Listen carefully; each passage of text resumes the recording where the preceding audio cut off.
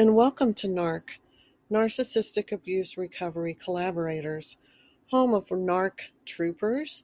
Check out my website at NARC Troopers and you'll find a lot of resources there to help you on your recovery journey. Today's topic is called The Tears of Benjamin. And the question I have is, will God heal the narcissist if petitioned with pure heart, prayer, and faith? Will genuine tears redeem them? The title, The Tears of Benjamin, comes from St. Augustine's The Tears of Monica. St.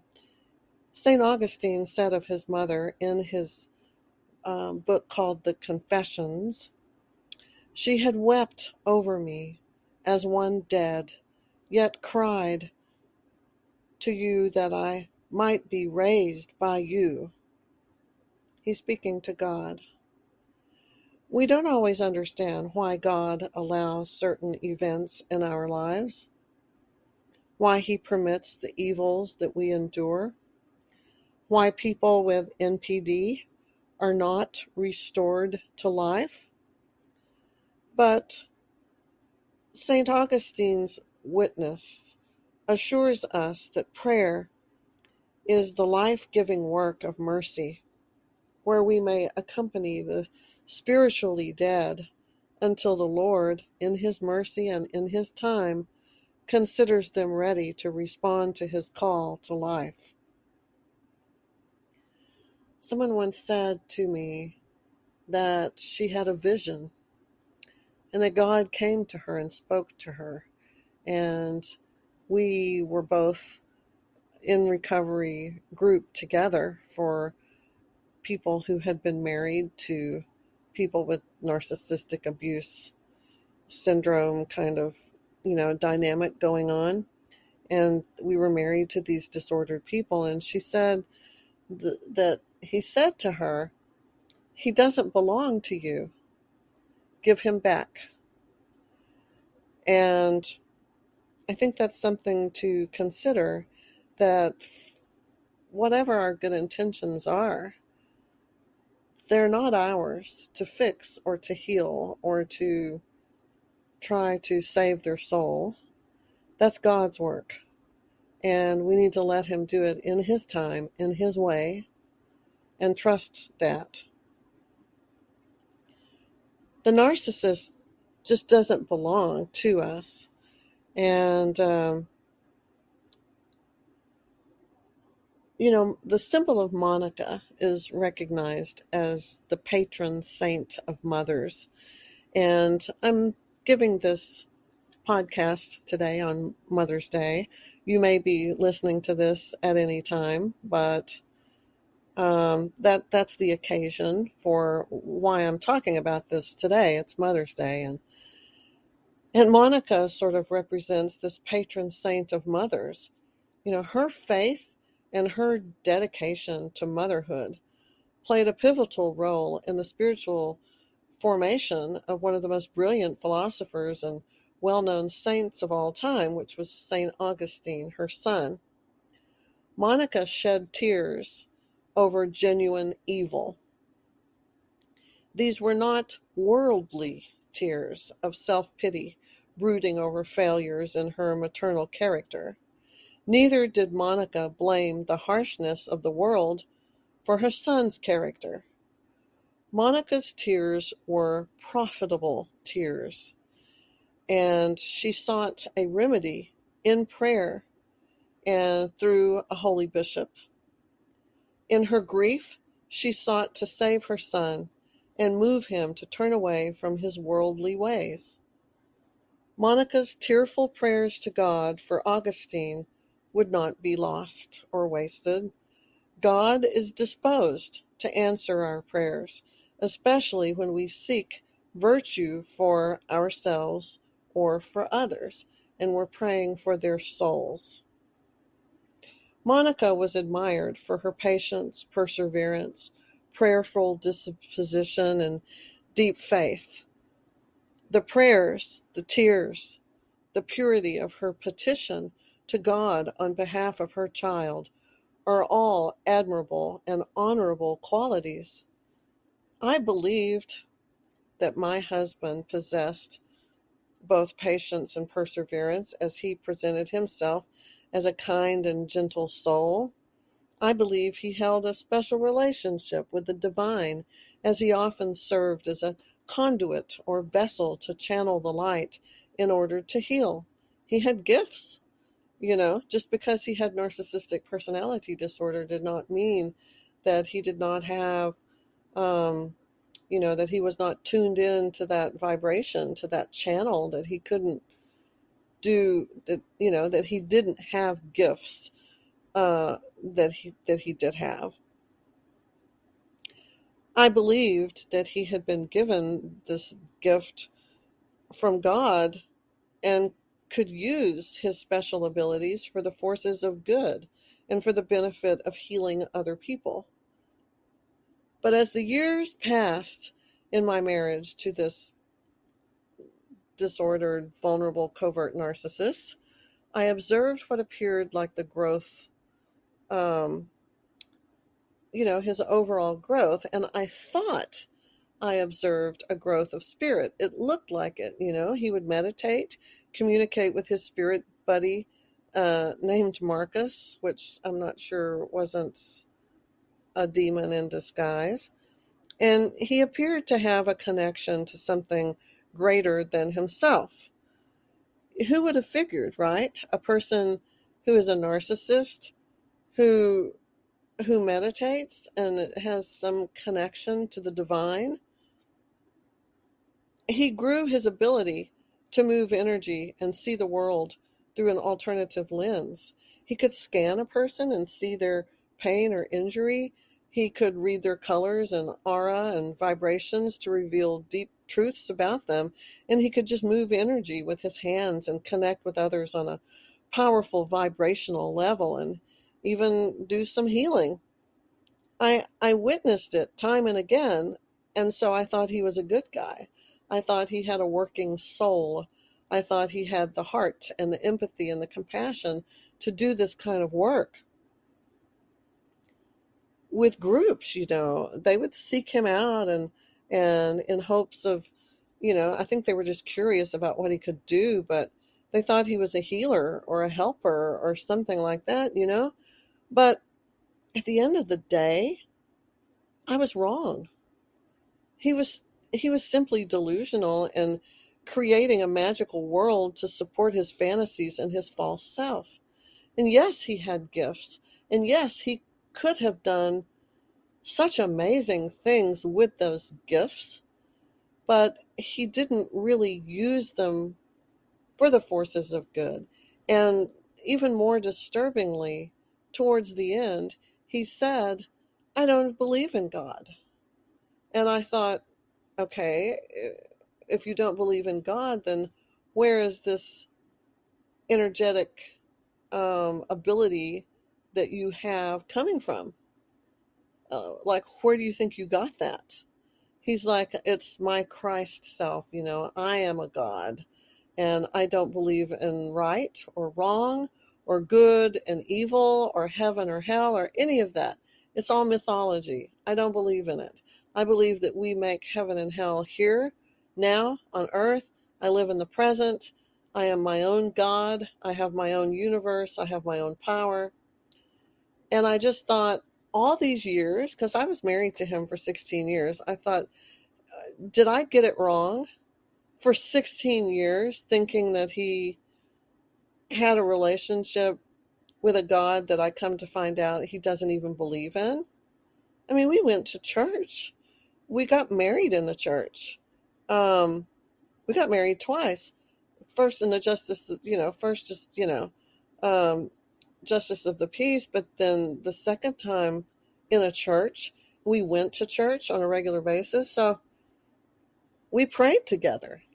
And come to find out, he never really believed any of that. He just was mirroring me and adopting those personality and character traits that I had, my ethics and my morality. He just put it on and wore it for a while. but it wasn't uh, real, and he had no understanding of what that really is to have a real relationship with and belief in God and miracles and divine intervention and sin and virtue and all of that, just was beyond him. And, that's utterly mind blowing, right? And so then for a while I thought, well, maybe my tears, like, let me back up. Whenever he would put his hands on me and do sort of an energetic healing, this would happen numerous times every week, not every day, but every few days. He would lay hands on me and do a healing to like restore my balance and grounding and all of this stuff, right? And in the beginning, it was kind of a good feeling, and then in the end, it it was it was not a good feeling. When he would do that, it would stab me in the chest, and I would have pain and thought he was trying to kill me, with his hands. But he would always, tears would roll down his face and he would yawn. I don't know if any of you have witnessed that and have an explanation for that, the yawning and the tears when you're healing and when you're channeling energy and stuff. But he did that. And I thought the tears were, I don't know what I thought they were. I thought that they were therapeutic. I thought that they were empathetic. I thought that they were something that obviously they weren't. I don't know. I have no explanation for what that was. Maybe some of y'all who do know can help me and respond to me with that and enlighten me. It's a mystery. But his tears were not healing him or me or anybody. Um, that's not what that was. And so when I think of the tears of Monica and the faith that she had, that's me. I'm the one that had the faith. I'm the one that wept for him in the end. I am the one that prayed for his soul. I am the one that believed that God could heal him if I asked him.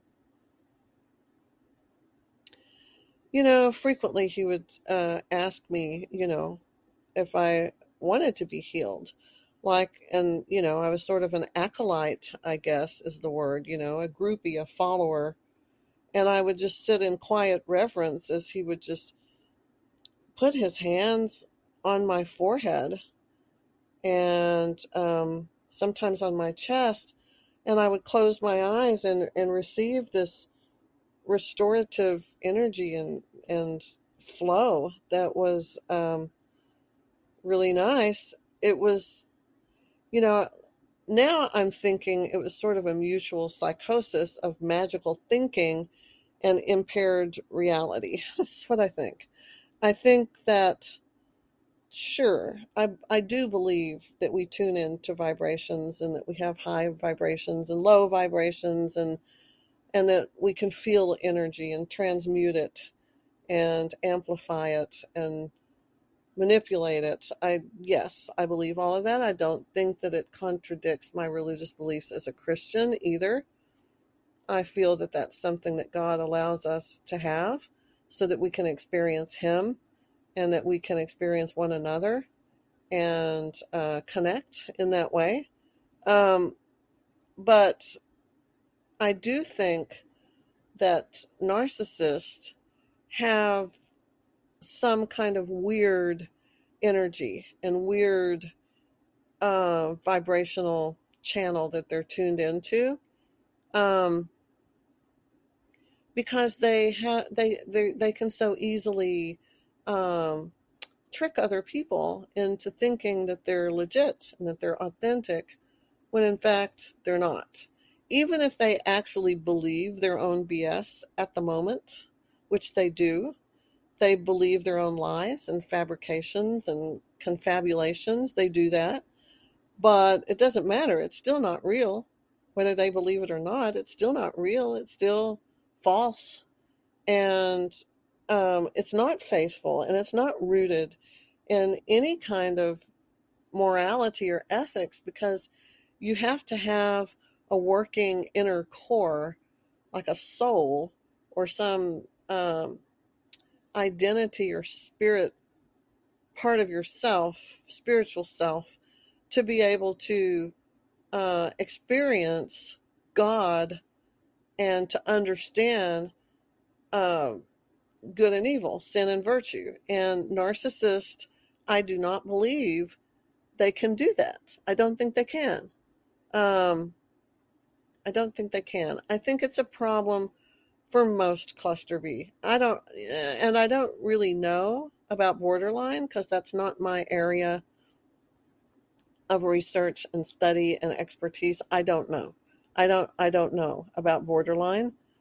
They're in that cluster C category along with histrionics. I don't know about histrionics either. But I have studied narcissism, psychopathy, and antisocial, like sociopath behavior. Um, and there is an absence of uh, emotional resonance, emotional empathy in all of them. I think the difference, and someone wrote to me recently and said uh, that perhaps I misspoke when I said that narcissists don't have emotions or feelings like a psychopath, and I'm going to still stand by that. If they have emotions, it's emotions of envy, contempt, insecurity, shame, uh, negative things, no positive emotions. And so they have kind of a flat effect. They don't experience fear like a normal person. They don't experience love at all. They don't know what that is. Intimacy is not possible. Um, so I'm going to stick with that perhaps the psychopath is born with an altered brain that prevents them from having those that emotional range of feelings. And I believe that's true, that they're born that way. But narcissists, there's more studies that indicate, new studies in the last year or two, that indicate to some degree that may be a factor with narcissists as well. That there's not that much of a difference. Yes, there are some differences, but they might be closer than one might think, and they might be even overlapping. For example, narcissists have schizoid characteristics and delusional, multiple personality kind of constructs that happen within them. And it's not really a comorbidity, it's just a feature of the narcissism if it's pathological, malignant narcissism. So, yeah, you should check it out. I can try to put up some links on here, but uh, yeah, there's new studies that would indicate it's not just childhood trauma, because you can have two people in a family, siblings. One of them becomes a narcissist because of childhood trauma, and the other one does not. The other one becomes an empath or a codependent or has some addictive personality problem, but they don't become a narcissist. They have other kinds of ways that trauma and abuse manifests in their life, and they don't become a narcissist. So what is the predisposition? What is the triggering activation event if they both suffered the same abuse? How come narcissism isn't always the result?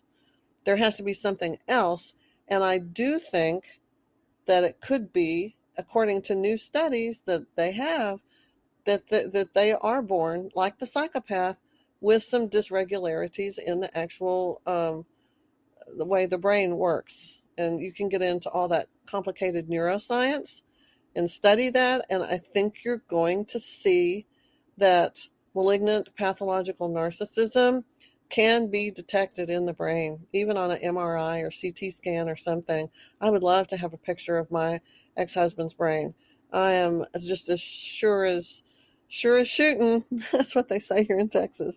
I'm sure, I am positive that his brain would reflect those changes in it. So back to what I'm saying. Lots of it's an evolving understanding because the studies have just not been done on a lot of things. It's like COVID in a way. It has all those viral qualities to it, but above and beyond it being like a virus, it's also like COVID because it's underreported. Now people test at home. They don't go to the doctor and report it. We never know how many people are really sick. It's a lot more than what we think because we don't know how many people are testing positive at home. Some people aren't even testing themselves and they have COVID. Um, and it's that way with narcissism. We don't know how many people suffer from the actual malignant pathological version of it. It is on a spectrum. Uh, it's on a spectrum, and you might have narcissism light, or you could just be on the deep end and be totally impaired and non-functioning and out of control, unmanageable narcissism, and all of these cluster B things are on that similar spectrum. Um, so that's definitely something to think about. I think we're going to learn more as we go. The more people that seem to have this. We seem to be breeding it and cultivating it and even rewarding narcissism in our world today, um, as like a good thing to be because you're certainly going to be the one to get things done. And that's what it's all about, right? Not about being a good person or a whole person, but about being a person who can make lots of money and stomp on the competition. So, what do I want to say now? So, throughout the centuries, many people have been known to weep while praying. Others shed tears when they share intimate moments with their divine being. People cry for joy and sorrow. And, they weep from ultimate happiness and from abject suffering. There's a lot of different reasons why people cry. For many years, I felt a profound peace and strength from those experiences with my husband. Whatever it was, it tethered me closer to this very strange man who shared a life with me. And I would touch his face, wet from tears, and I felt the proof that something supernatural had taken place. I felt like I'd been baptized in his tears, fused into one entity and just bound to him eternally. It was beyond what normal people do, right? Um, but things changed, and you know, and when they do, the truth comes out. The last year of my marriage, the 15th year, was filled with a lot of intuitive warnings, and I think we get those. You have to trust your gut because it's ancient. It has developed over centuries, and your cells were programmed in the womb by your mother, and if she had some kind of horrible generational trauma, it was passed on to you, and you carry that code for trauma in your body, in your cells from your ancestry. And you also carry um, a lot of other things that are sort of programmed genetically in your DNA. Um, Addiction, for example, stuff like that. So, I think that it's like I know that when my ex was in the womb, his mother drank, smoked weed every day, used cocaine. And for a while, of course, the red flags. You see them. I know if you have been with a narcissist over any period of time, you saw red flags and you ignored them. Your gut told you there is something wrong with this person and you ignored it. I can just almost rest, just, I'm very certain about that. It happens to everybody. You may not be thinking about it or acknowledging it, but oh yeah, the red flags were there. They tell you right in the beginning. They show you right in the beginning, and you just don't want to see, but they tell you. Um, and they change towards the end. The different cycles of the abuse. Um, I started thinking that last year he was going to smother me in my sleep or poison me or push me down the stairs or run over me with the car. I mean, I felt that he wanted me to die. And this was the person who still looked me in the eye and smiled and said, I love you. He brought me roses. He would do the most wonderful things, take me to dinner, hold my hand. We'd walk around the block in the evening holding hands and looking at the neighborhood and admiring how beautiful our home was that we had built. It was crazy. The same person that I had this gut feeling wanted me to die was also many times very, very sweet and kind. And it was that, let me tell you, that is a complete, there's no other better way to say it. It's a complete mind fuck, is what that is. And this mind fuckery is a completely common characteristic of narcissism. Forgive me for the potty mouth, but there's just not a better word to describe what that is. Um, I could feel his contempt and his wish for my death, um and then he just one day out of nowhere just left. So I began to research the different kinds of dark magic, and that could get into someone in different countries they visited. Like we had been to Europe, eh, right before he left, like the day before we flew back after a 3-week trip, where he had been to Spain and to Italy and places like this. I studied the subtle changes in his behavior since our last trip over there, and I, I even ended up at the doctor for treatment of some mysterious thing that was probably an STD from his shenanigans while we were there, because we each kind of went independently for part of the trip so that I could have a mother-daughter um, few days with my daughter who lives there. I wanted to have a mother-daughter trip, so he went off on his own for 5 or 6 days while she and I did that. And yeah, uh, of course the things he did were horrible.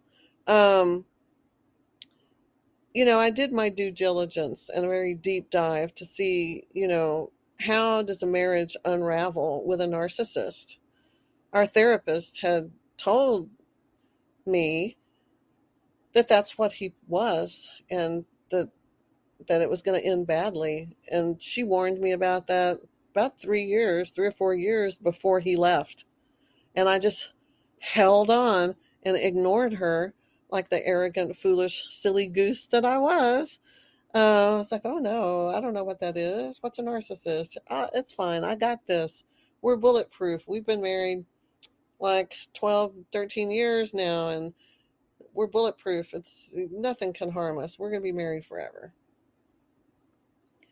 So I did everything I could to be in denial about it and ignore it, but finally it just became so bad, I couldn't. And the incongruity of his wonderfulness in contrast, like juxtaposed up against how horrifically perverse and cruel and ruthless he could be, um, was more than I could process. It didn't even make sense at all. Um, yeah. So he began to show me in the end and take that mask off. And it took a whole year for things to totally disintegrate. Um, so towards the end, um, I prayed more, prayed that he would stop and that he would wake up and be healed from whatever it was that was making him act this way. And of course, it didn't work. And I question again, the tears of Monica. her prayers worked because she was petitioning for someone else. So why didn't my prayers work? My tears as I cried for him, wept for him, and prayed for him. His tears were something weird, something from not from God, not from grace or mercy or connection to the divine. His tears were something else. My tears were genuinely from love, from a place of earnestly wanting him to be healed, to be saved. And, um, you know, she, um, I'm not comparing myself to her. Obviously, if she were in my situation, she would never have, you know, abandoned everything in her life for a narcissist and then stayed with him for 16 years and watched everything disintegrate all around her. She would have put Augustine first, her son, and she would have run quickly to the exits with a narcissist. But I stayed and I put him first above my career, above my children, above my family, above my life, my health, my livelihood, everything. I chose him and put him first. And I know healthy people um, would not have done that. That was on me. That was my um, deficits and wounding and issues that I had that compelled me to, you know, uh, bond with someone like that. It was a very sick dynamic, but it just felt so perfect. It was very deceiving. It felt like everything I had ever wanted, ever. It was like a dream come true until the really horrible parts came, but they would come and go pretty quickly. Most of the time, things were blissful. I had, I was, it was like everything I had ever dreamed of. That would go on for maybe a year, and then he would do something crazy, stupid, perverse, and disturbing, sometimes almost criminal, and we would get past it. And I would say, well, that's the last time he's going to be a weirdo, pervert, crazy guy. And and then we'd have another good year, and then he'd do it again. That's just an estimate of kind of how that went for 16 years. And good grief, most people would have left the first time because this was some pretty messed up stuff. Not just simple like, oh, I watched a little porn or oops, I cheated. This was messed up stuff. And I stayed. So, uh, so what do I want to tell you? I, you know, I have this story about our last time together that I noticed that something was horribly wrong. And we were in Milan and we were meeting up because it was in the middle of my mother-daughter trip and we crossed paths. He was in Milan and I was with her and we were doing our own thing at this hotel, special spa place. He was doing his own thing and I said, let's meet up and by the Duomo, just let me, we can get some tiramisu and have a drink and hang out there for a little bit. And so he met me, and the whole thing was just really weird. Got a really creepy feeling. All those red flags and intuitive gut things that were going off all that time. This was like times 100. I just felt some sense that something was really, really not okay. Um, and sure enough, it wasn't. You should always trust your gut. It's right. It's going to tell you something. Um, it's always going to tell you the truth. Um, so it doesn't matter, what his sickness made him do, what it made him do or fail to do. He and all people with NPD are delusional, and they are empty vessels, empty that can never be filled. And most importantly, they are without God, without morals, without love, and without conscience. That's a fact. And you have to accept it if you hope to ever get through this. You have to accept that.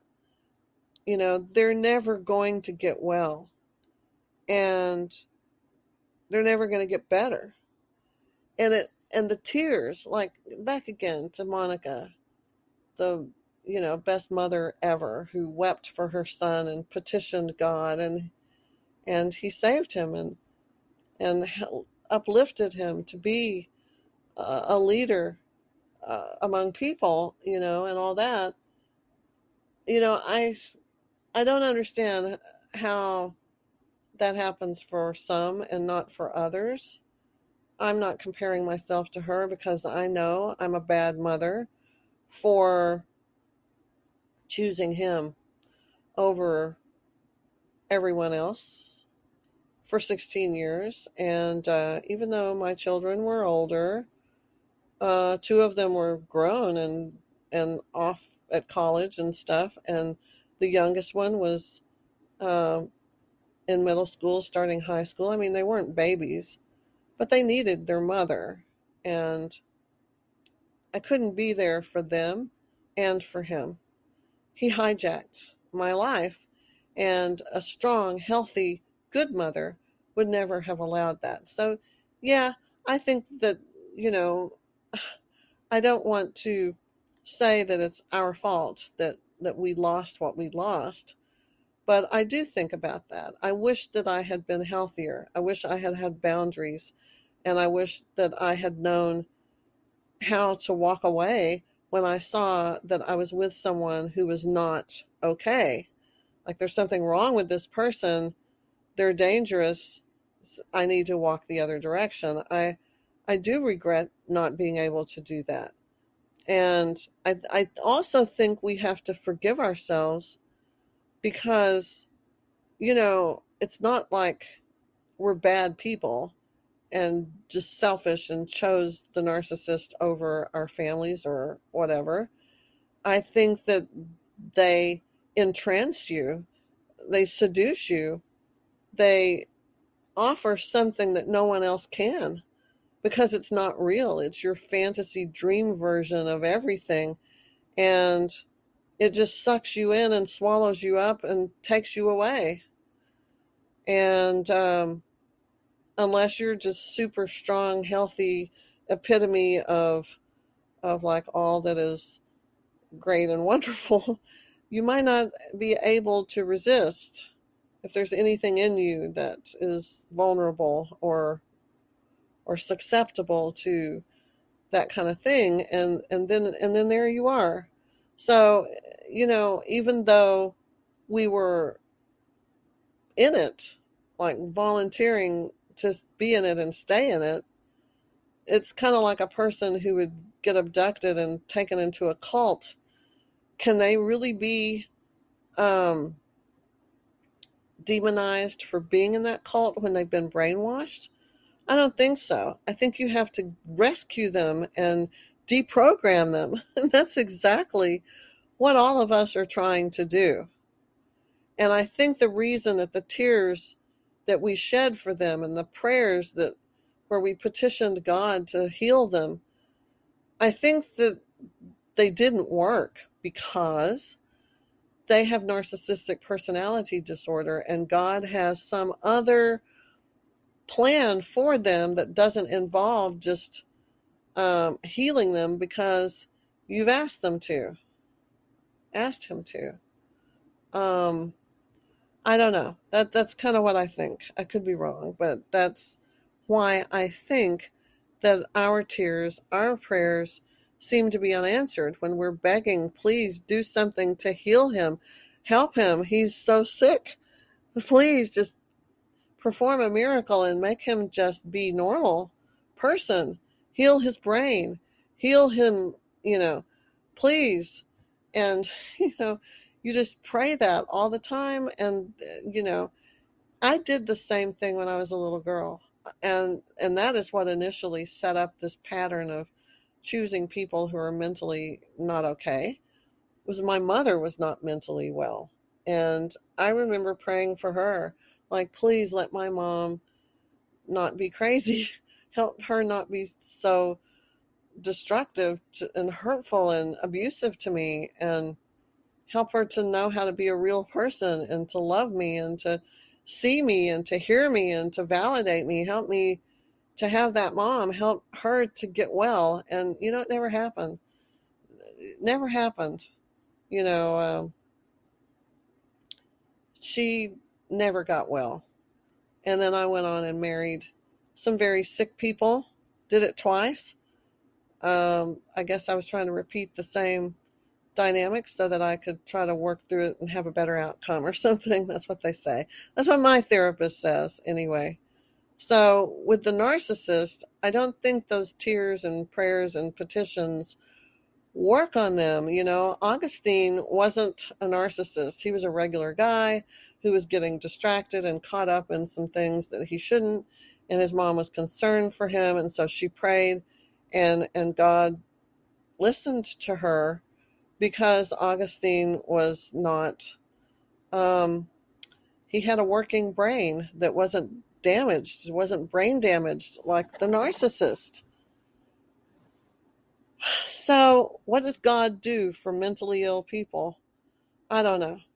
I often have this fantasy wish, it's a wish, that when I die, if I'm going to see these people again, my mother and other people in my family, and if I'm going to see my ex-husband at some point on the other side, I want them to be healed by God by that point, so that they're not still crazy and destructive and harmful and empty and dead inside. I want them to be healthy. So when I see them, it's like, hey, this is the version of you that I had hoped to meet back there when we were living. Glad that now you're okay. Let's hang out and it'll be great. And that's my hope, because, you know, who knows what it's going to be like on the other side, after we lose our bodies. But I'm a religious person. I'm a Christian, and I believe that we live on and have immortal souls. And I just don't want to be reunited with people who are still mentally ill, who still just don't get it, who still just can't listen or can't hear or see with their eyes or their ears, and they're just lost into some delusional something. I why would it be how could that be, right? How could that be a thing? So, final things. Final thing I want to say. If we stay too long in these relationships, if we love them too much, if we hope and pray for them too long, I think it will kill us. Maybe not literally, although I do believe that's possible too. At least spiritually, emotionally, psychologically, it will kill us. And I'm sure of it. I'm very sure of what I just said. If they're insane and imaginary world, like in it, if they are heroes and victims, then, and they rewrite history to support their ever-changing narrative, and they blame shift any accountability for what they have done. So essentially, they erase you as if your time with them never existed. Sometimes decades, just poof, gone like that. And so it's like you never were real to them. And in this alternative reality, if it, it's the only version of reality that allows them to survive. They can't survive in the real world. They have to be in that fantasy, in that alternate reality. And it's a beautiful, tragic world with bright colors and rainbows, and everything is like your favorite painting, with perfect with ambient light and warmth and beauty. I stepped into that world and I lived there for 15 years beside my husband, who could not join me. in the real world. And I lost everything because of that. And if you stay, the same thing is going to happen to you. In my efforts to rescue and heal that sleeping child deep inside of him, the one that had to be protected by being cast into eternal sleep, the one guarded by the false self and shrouded by vicious and ruthless acts to guarantee survival, that version of him, I sacrificed my own soul and allowed those around me to be burned by the hellfires that fueled it all, because he's unreachable. And I gave up everything and sacrificed everyone to save him from that thing that I could not save him from. Just because they believe it's real doesn't make it so. And just because for a while you believed it too, it doesn't make it real either. Your only hope is to let them go. Silence their voices in your head. Sever the ties that bind you. Stop watching them from a distance the way they once did you. Stop shedding those tears for them the way they once did for you. You cannot save them, but I hope you can save yourself.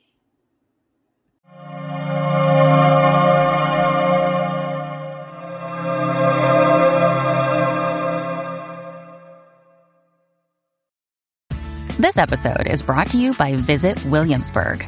In Williamsburg, Virginia, there's never too much of a good thing. Whether you're a foodie, a golfer, a history buff, a shopaholic, an outdoor enthusiast, or a thrill seeker, you'll find what you came for here and more. So ask yourself, what is it you want? Discover Williamsburg and plan your trip at visitwilliamsburg.com.